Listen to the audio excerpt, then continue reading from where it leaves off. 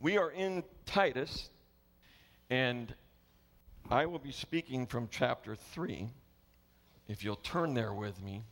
I know they probably have the full passage behind me. Yes, they do. I'm just going to read the first 7 verses of that. And if I have a different translation than what comes up on the screen, I apologize. I think I asked Debbie, thank you, Debbie, to do that in the NIV version because I believe that's what most of us have. But I study from an NASB, so it may be a little bit different, so I apologize, but you can follow along, hopefully, there.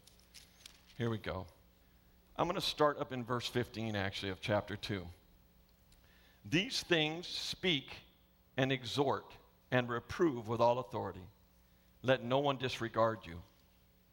Remind them to be subject to rulers, to authorities, to be obedient, to be ready for every good deed, to malign no one, to be peaceable, gentle, showing every consideration for all men. For we also once were foolish ourselves, disobedient, deceived, enslaved to various lusts and pleasures, spending our life in malice and envy, hateful, hating one another. But when the kindness of God our Savior and his love for mankind appeared, he saved us, not on the basis of deeds which we had done in righteousness, but according to his mercy, by the washing of regeneration and renewing by the Holy Spirit, whom he poured out upon us richly through Jesus Christ our Savior, so that being justified by his grace, we would be made heirs according to the hope of eternal life. Amen. What a passage. What a passage. Go back to verse 1. Remind them. Who is the them in the passage? It's the believers in the churches of Crete. Remind them of how they should act. Remind them of who they were. Remind them of salvation. Each one of those sections, there are 7 aspects to. There's 7 aspects to remind you how you should act toward an unattractive world. 7 reminders. I'm not going to touch those. We read them. There's 7 aspects of what you were before salvation. We read those in verse 3. I'm not going to touch those. I wanted to get to the 7 aspects of salvation. Now, I have this, I think it's a fair thing. On the 19th of July, I will be coming back and speaking, and I will bring up those other 2 items that I'm skipping past right now. Your responsibilities to the society that we live in, the unattractive world, and then also where you were at when God found you. But I wanted to talk about this today, about verse 5. First 3 words of verse 5 is what impressed me as I read this passage. And those 3 words say, he saved us. He saved us. Very interesting, that word saved. I don't hear that word outside of the church. It's a word that we own pretty much. You know, he saved them from a fire. We hear it that way. We hear some stuff like that. But the majority of the time, it's regarding something to do with your spiritual existence. Knowing God. He saved us. So let's start off with those 7 aspects with that in mind. He saved us. You know, when it says he saved us, that pretty much says it. You had very little to do with the actual saving. Right? He saved us. So let's look at that. I'm going to read it again to you just for good, those 4 through 7. But when the kindness of God our Savior and his love for mankind appeared, he saved us. Not on the basis of deeds which we had done in righteousness, but according to his mercy, by the washing of regeneration and renewing by the Holy Spirit, whom he poured out upon us richly through Jesus Christ our Savior, so that being justified by his grace, we might be made heirs according to the hope of eternal life. And this is again one of those, remember, this is what he did for you. Remember, this is what he did for you. When you're worried about these other items that we'll touch on more on the 19th, but when you're worried about the fact that the Supreme Court just voted to allow same-sex marriages, how many of you are upset by that? How many are going to write your congressman over that one? Interesting. We had a lot of people that were upset by it, but hardly anybody going to write the congressman. That's actually the right action, I think. I don't think that we're supposed to really be politically involved in things. We're supposed to be concerned by it, but we're not supposed to actually start becoming a political machine that goes against that. What's our number one responsibility? Our number one responsibility as Christians is to let them know exactly these 7 concepts, these 7 aspects of salvation. That's really what you're supposed to be doing. That's how we change the world we live in. That's how we change the society we're in. We have an attractive Christianity that an unattractive world doesn't want. But all the same, it's an attractive Christianity. And here's the 7 aspects of it. Let's look at the aspect number 1. He says there, the kindness of God our Savior. But when the kindness of God our Savior, this kindness is wholly from God. It has nothing to do with what you've done.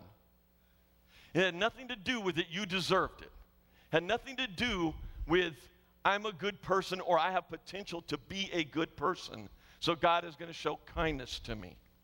No, not at all. It's wholly from him. Wholly from him. It's God's nature. It's his very nature to be kind to the lost. Huh? It's his very nature to be kind. His kindness. He says in Luke 6:35, listen to this.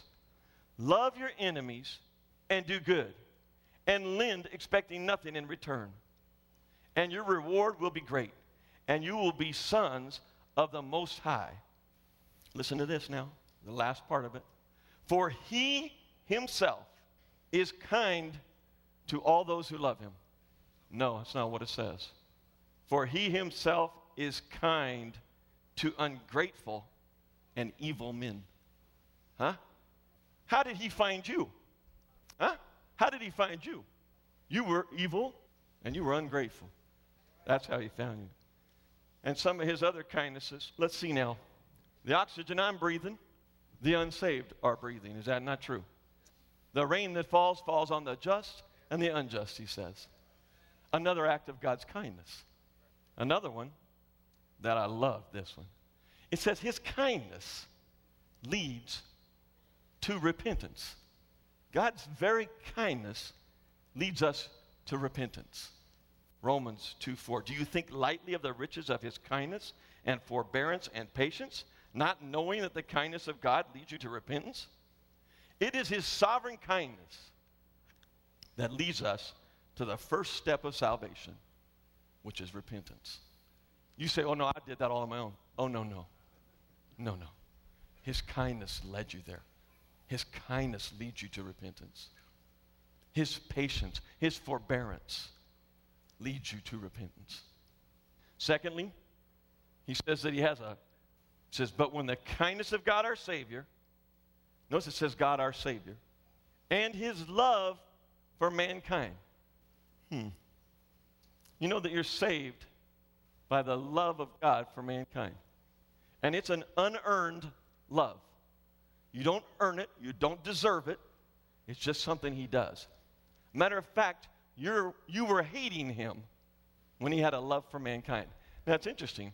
That word there is a little bit different than other forms of love. It's what they call a compound noun, where you put 2 different words together to make up a meaning.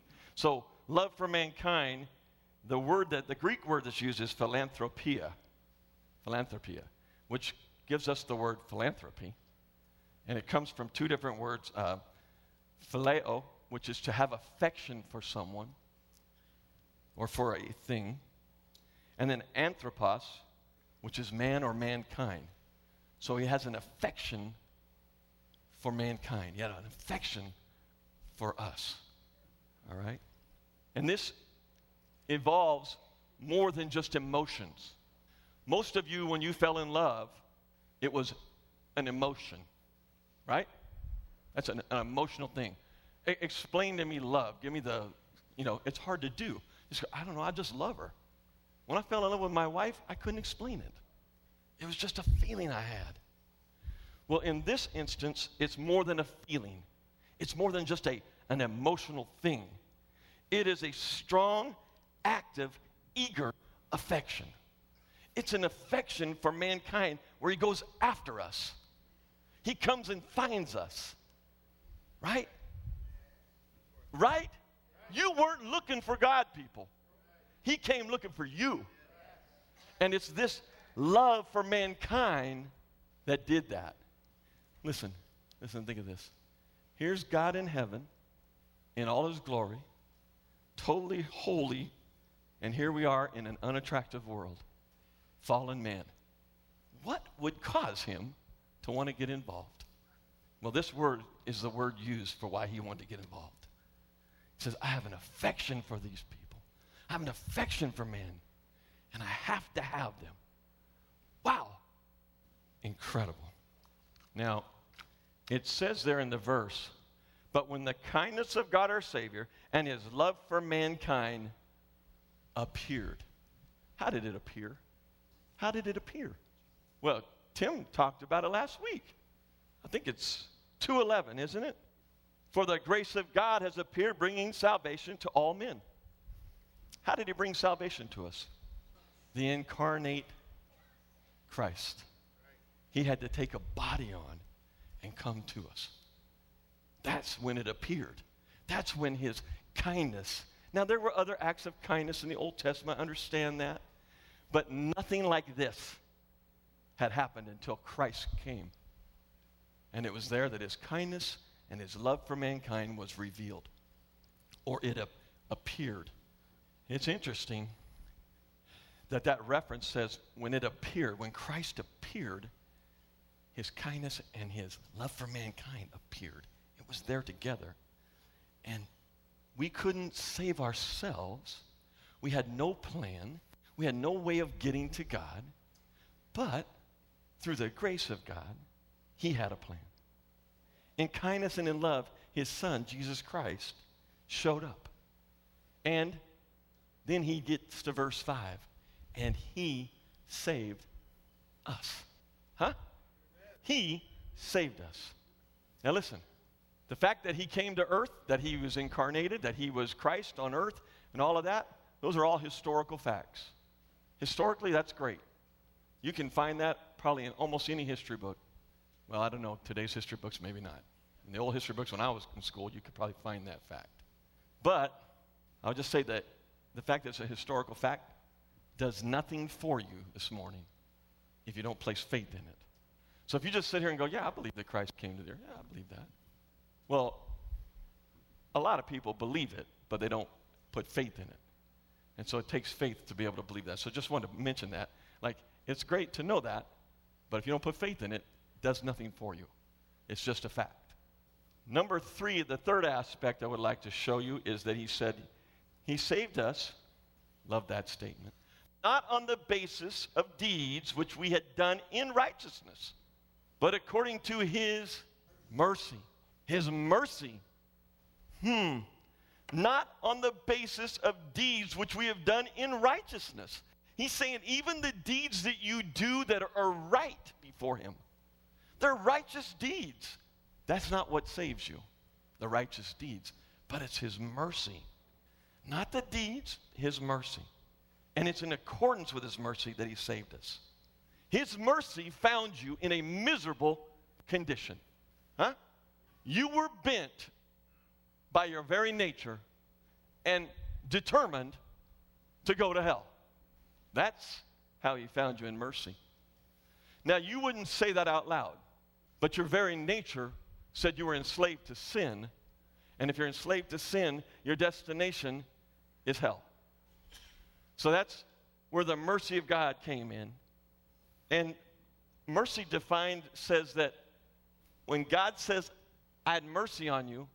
What he's saying is, I found you in a miserable condition, sinners in sin. That's where we need mercy. And he says, I decided not to give you what you deserve. Huh? Amen. How'd you like to go to the judge and you've committed a bank robbery, and they've proved that you've done the robbery, and you deserve 10, 15 years in jail, and the judge says to you, today, not guilty. I'm having mercy on you. You're totally guilty. All the witnesses in the world against you. And he says, not guilty. That's how God found you in your sin. He found you in a spot where all the witnesses, which is really just him, talked about that last time I preached, I think, about he is the witness and the judge. Huge aspect. So he just decides, I'm going to have mercy on you. I'm not going to give you what you deserve. Are you thankful for mercy this morning, church? Oh, my goodness. But he said, not on our deeds. Your contribution to salvation does not rest on your deeds or on anything that you've done, even in a righteous way. I come to church. I took communion this morning. I did everything. I show up at the work party. I even show up to decorate the church for Christmas. I even show up to break it down, which is even a more thankless task. Oh, but if you think that's earning you something, today I'm afraid you need mercy. And I'm thankful that he said his mercies are new every morning. Every morning. So we have his kindness. We have his love for mankind. We have his mercy. That brings us to the fourth one. And he says, to his mercy, let's go. He saved us not on the basis of deeds which we have done in righteousness, but according to his mercy, by the washing of regeneration. What in the world? What does that mean? By the washing of regeneration. We were regenerated by him. We were washed by him. We were cleaned up and cleansed and born again. Regeneration means to receive a new life. Huh? I couldn't stay in my old life. I had to be born again. I had to be regenerated. And he washed me up. And this is something that only God can do. Only God can regenerate you. Only God can do that. You can't do it yourself. That's why he said none of the deeds are going to work. You needed mercy. And you need this washing, this regeneration that takes place. The Word of God, actually, it says in James 1:18 that this washing is done by the Word. The Word of God is the agent of cleansing, as it were. So the Word of God heard and spoken is how you receive that, and then that's when the regeneration takes place. It's a washing by the truth of Scriptures. The presentation of the gospel of Jesus Christ that was done on Thursday night over here at the Everest. That, if one of those little ones places their faith in that, there was a regeneration that happened. And they were washed up, and they received a new life. Wow. How many of you needed a new life when God came along? Yeah. Then he says, right on the heels of that, and a renewing by the Holy Spirit. So not only did I need a new life, which he gave me by washing of regeneration, regenerated me, but then I needed to be renewed. It seems like a natural thing that's going to happen. There's going to be some effects of the new birth. And I'm going to need the Holy Spirit to help me with that. He's going to help to renew me. He says in 2 Corinthians 5:17, if anyone is in Christ, he is a new creature. He is a new creature. The old things pass away, and behold, new things have come. What does that mean? That means the Holy Spirit in me. Now, I want you to, let's look. What did he say? He says, renewing by the Holy Spirit, whom he poured out upon us richly. Huh? He poured him out in us. Not a drop. A drop would have been enough. But he poured him out on us. Wow. And now I'm being renewed. I have a new idea, a new thought. I'm like, okay, wait a minute. I have new longings. I have new aspirations. I have new desires, new passions, and new affections. I love my wife differently than before I was saved. I can tell my dad, who I hated before I got saved, I can now tell him, I got a different affection. I love you, Dad. Huh? I know people in this building that hated their parents, hated them. Their dad didn't treat them right. Their mom didn't treat them right. Their mom was doing drugs and not paying attention. They got saved. They could go to their mom and dad and say, I love you, Mom and Dad. Well, I think they got washed. They got regenerated. They got a Holy Spirit in them that gives them new affections. All of a sudden, the things I wanted, I no longer want. Not on my power, on the Holy Spirit within me's power. And He poured Him out in me. I got more than a drop. He poured Him out, richly poured Him out. That would probably mean there was plenty to go around. And listen to this. He poured the Holy Spirit upon us richly. And listen what the Lord says in Ephesians. The Lord, He says, is now able to do exceedingly and abundantly beyond all that we ask or think, according to the power of His Holy Spirit that works within us. Now, I added with the Holy Spirit.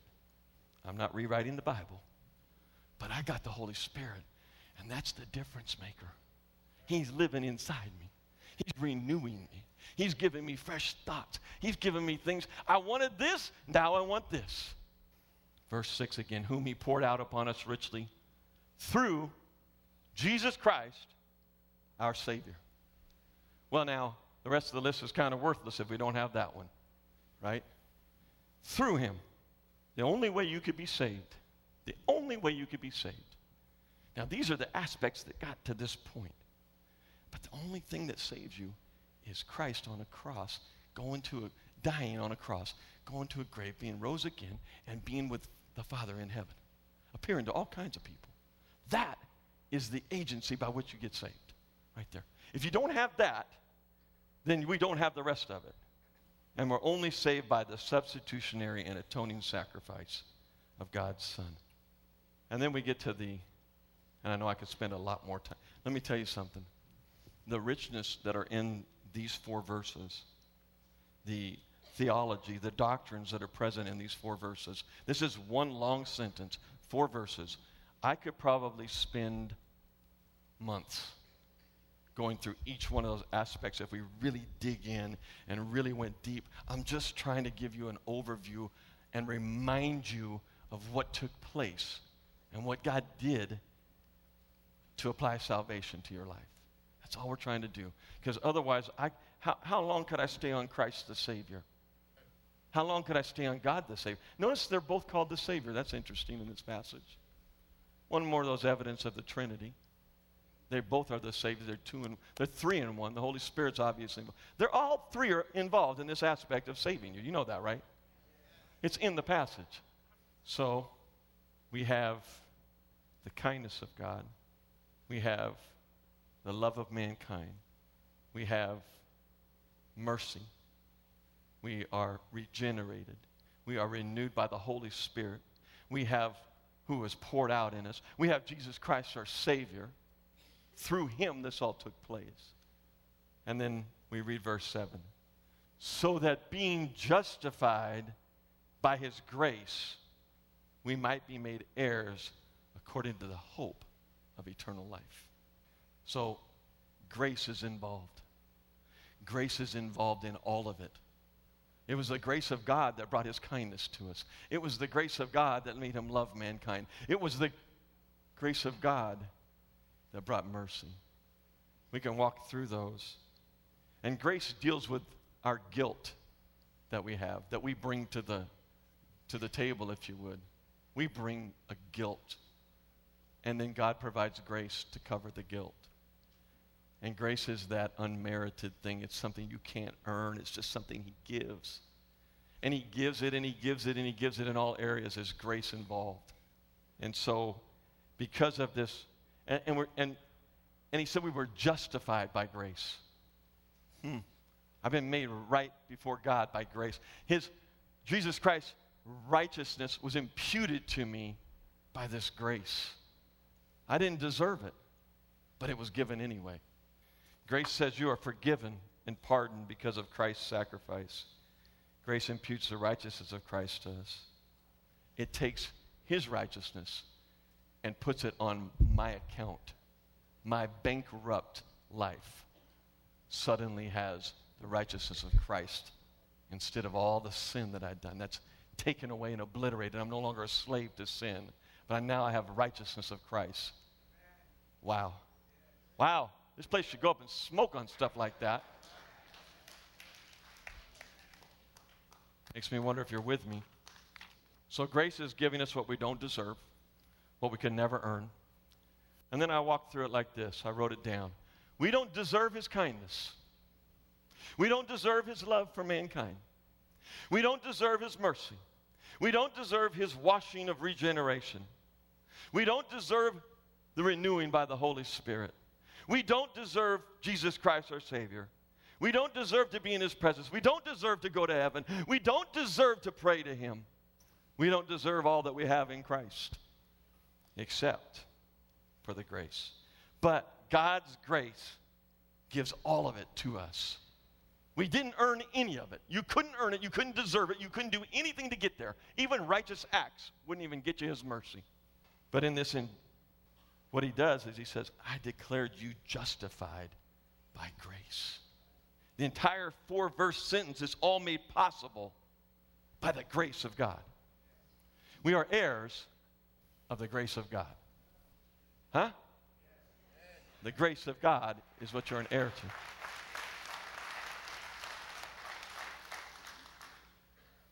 Now, in verse 1 of chapter 3, which we got away from there for a moment while we went through these 7 aspects, first 2 words of that verse 1, remind them. Remind them. Are you so caught up out there thinking about all the injustices, all the things that are going on in society? Maybe you don't like the songs we sang this morning. Maybe you don't like the way we did the offering. Maybe, you got all those things. Let me remind you of what God did for you. Let me remind you of this gift of salvation. Let me remind you of the 7 aspects. Now, this is what Paul is telling Titus to tell the church. And they're amongst the Cretes. The Cretans, I guess we would call them. That was a society that I'm probably not unfair to say was probably about 100 times worse than ours. And yet he reminds them of their duties to society, where they were found, and then he reminds them of what they have in salvation. Why do I need to remind you of that? Why do you think Paul said remind them of those things? Because you forget. You fall back into old ways, and you forget what God has done for you. And you're really critical of those who don't have what you have. I got mine.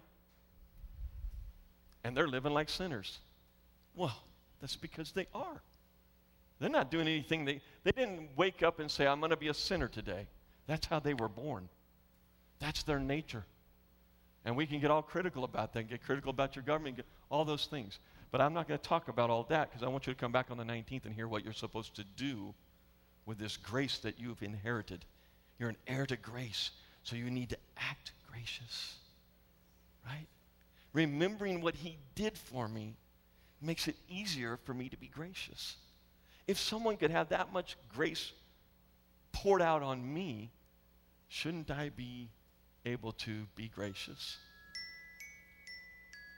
I'm going to try not to make my Siri come on this time, gang. There we go. That's telling me I need to stop. So the 7 reminders of what God did, the 7 aspects of salvation and how he did that, are just something that you need to concentrate on. Instead of concentrating on, and then guess what this does? When you realize what he's done for you, what it does for me is it makes me want to share that with people. See, what happens is you forget the good news. You got the good news, and when you first got the good news and you saw these 7 aspects, you understood that God was kind to you, that he was merciful, that he was gracious, that Christ died for you, he gave you the Holy Spirit. When you got all that stuff, when you first got it, you couldn't wait to tell everybody about it. Is that true? That's true. That's just who you are because it's something that happened to you. You're like, look what God's done in my life. I got to tell everybody. I got to tell all those friends of mine who are unsaved, who are going to hell. I'm going to heaven now. I got to tell them. And then a few months later, you sort of forget.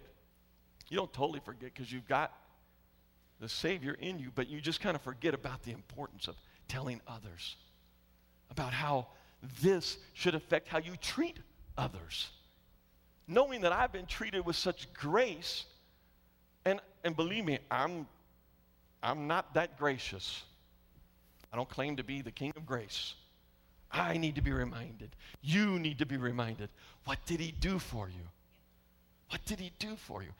And he did it all on the basis of grace. He did all these things not because you deserved them. The exact opposite. Because you couldn't deserve them. You couldn't earn them. So God had to step in with his own plan. Because you weren't looking for him. He had to come looking for you. So now then, how do we apply all of that? Well, that's the application to it, what I just told you, actually, just so you'll remember it.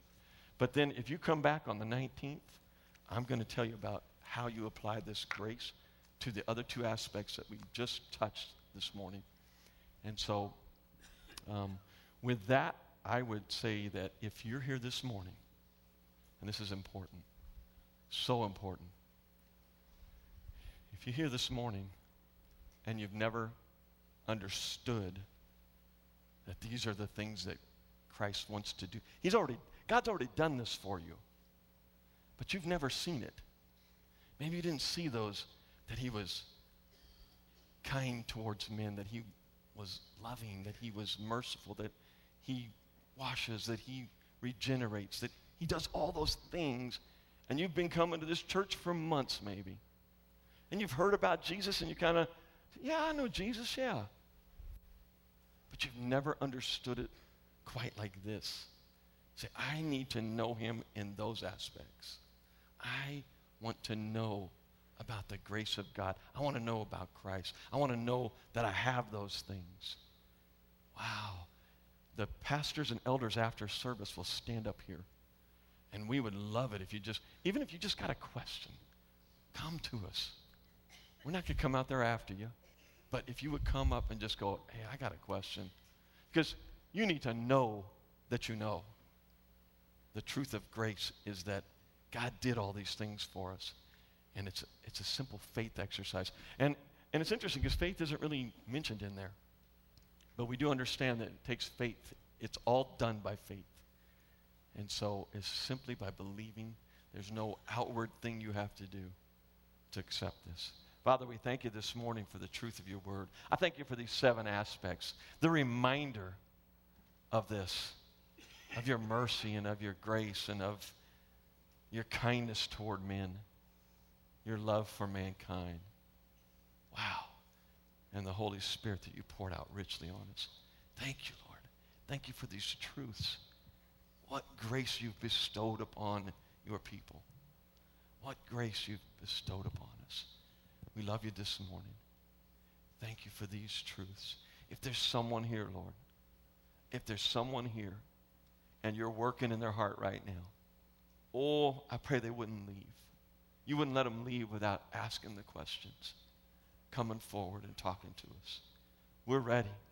We're ready to tell them if they would just come. But you've got to woo them. I can't persuade them.